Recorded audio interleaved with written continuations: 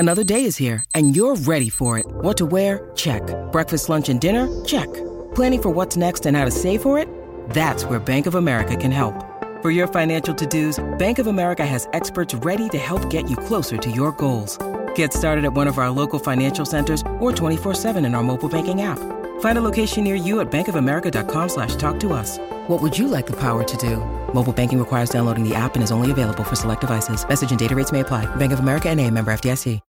When you need mealtime inspiration, it's worth shopping Kroger, where you'll find over 30,000 mouth-watering choices that excite your inner foodie. And no matter what tasty choice you make, you'll enjoy our everyday low prices, plus extra ways to save, like digital coupons worth over $600 each week. You can also save up to $1 off per gallon at the pump with fuel points. More savings and more inspiring flavors make shopping Kroger worth it every time. Kroger, fresh for everyone. Fuel restrictions apply.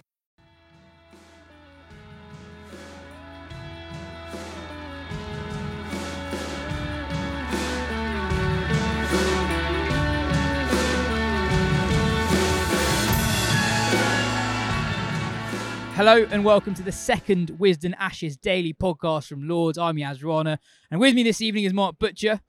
Compared to where we were this time yesterday, it is, on paper, a very good day for England. They wrapped up the Australia innings in good time this morning, and they ended day two, 278 for 4, 138 runs behind Australia. But it could have been so much better. 182 for 1, Australia resorted to a short ball ploy. They did away with the slips. They had 5 men on the fence. Then Nathan Lyon, playing in his 100th consecutive test match, limps off the field injured. Who knows what the impact could be for that over the rest of not just the series, but this match. But England fall hook, line, and sinker for the ploy. Pope, Duckett and Root all out trying to take the short ball on to varying degrees. And it could have been worse for England. Root was out second ball off a no ball, and Brook was dropped by Labuschagne and ended the day not out. But another action-packed day. It feels like you've had 2.5 days in one. What did you make of that? And in particular, that crazy hour where Australia resorted to the short ball ploy and England just kept on taking it on. Well, yeah, remarkable, isn't it? It's actually been a really good day for England in comparison to yesterday. And people will be horrified and excited and sort of baffled in equal measure by what they saw today. It's really difficult to sort of come up with a coherent thought about what we've seen.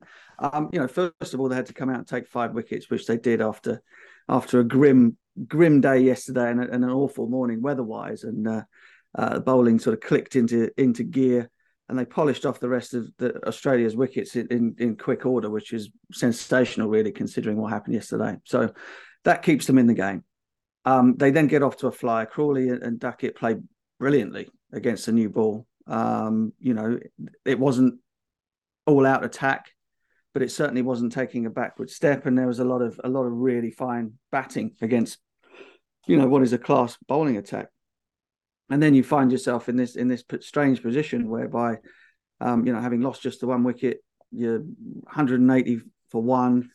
Their champion off spinner goes off, who you think is going to, if they're going to be in the game at all, given how flat the pitch had looked to that time, is going to be the man that will make breakthroughs and get them in it. He walks off injured. And then suddenly England just go completely bananas. I was listening to Ben Duckett at the end of the day's play talking about how, how much energy it takes out of fast bowlers to run in and bowl the short ball ploy the whole time, and that they were quite happy to take it on, and they were quite happy to see them do it because it meant that they were going to be tired second innings.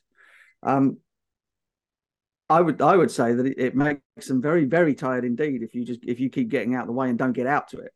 I think it gives them energy if you swing at everything, the ball keeps going up in the air and it looks like you're going to take wickets. I mean, that is breathing life into the bowlers. Look, I remember having a go at Pakistan in one of the great test matches on that tour, where Mark Wood was the sort of like the last resort, running in, bowling quick, men back on the hook, and they kept taking him on. They got out to him when England were on their knees and out, and turned over the test match because of it.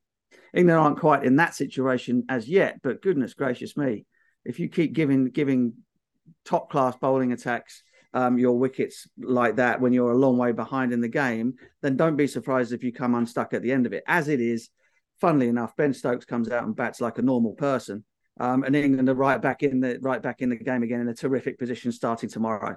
And I think that's pretty much the way to sum it up. I mean, it's completely mad at times, and yet we're in a really good position. Now, the key to this is going to be what happens tomorrow.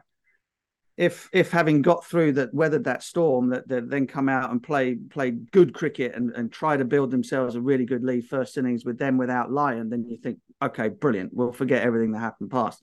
But if they come out tomorrow morning, having got themselves back in it, and then throw it all away again, and give Australia the chance to go in with a lead second dig with the pitch flat, don't forget that England's bowlers won't have been off their feet for very long either.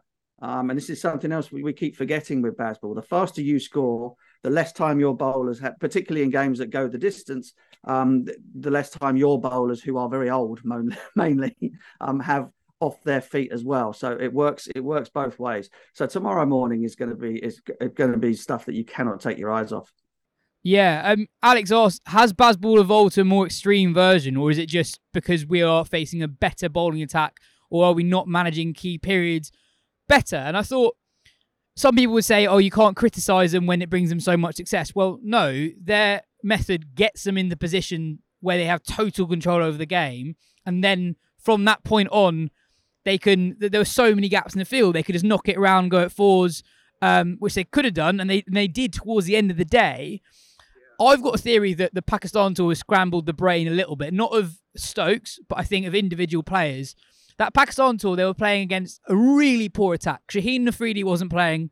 Naseem Shah plays one test match. You had Zahid Mahmood playing. You had Muhammad Ali bowling. These weren't test quality bowlers, and the pitches were really flat. And they were beating conditions as much as the opposition.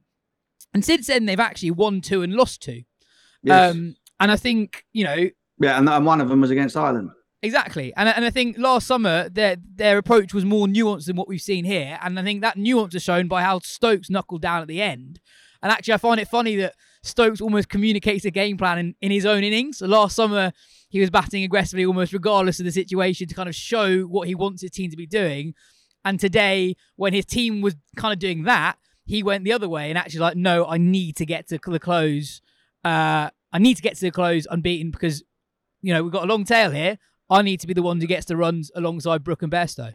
Well, I mean, the interesting thing is sort of strike rate wise, he's probably one of the lowest in the team. So, the message has gone across, Ben. The others are they're right with you, but they're kind of taking it to absolute extremes. There's a comfort in this, and there's a comfort in this for the players because you kind of absolve yourself of any responsibility of doing anything daft. If nothing is, if there's nothing extreme, if there's no shot that's too silly, if there's no risk that isn't worth taking, then basically you're telling yourself that I can do whatever the hell I like here and it's no problem. The reality of sport and the reality of life is that that's never the case. You can push things. You can go up against perceived norms. You can go beyond them, but there comes a point where there is a certain responsibility that comes back to you that says, okay, am I using my skills? Am I using the freedom that I've been given wisely, or am I just flushing it down the toilet? And it's interesting. Ben will come out and play that way because he now feels responsible for the team. He's responsible for the way that they've played. He's told them that that's okay, and he now knows that he's in real trouble. If England lose this Test match, they're screwed, aren't they? I mean, they're not winning. They're not winning 3 on the bounce against Australia. I don't care what that's not happening. So he knows that they're now in a position where this Test match they have to win it or they can't lose it, and so somebody had to go in there and play the grown up at the back end of the day to make sure that they turned up tomorrow with a great chance of going on and putting some sort of a lead on the board. I'm about to get booted out of the nursery ground, so we'll leave it there. A manic final session, but as Butch said right at the top, England's still in a pretty good position at the close. We'll be back at the same time tomorrow.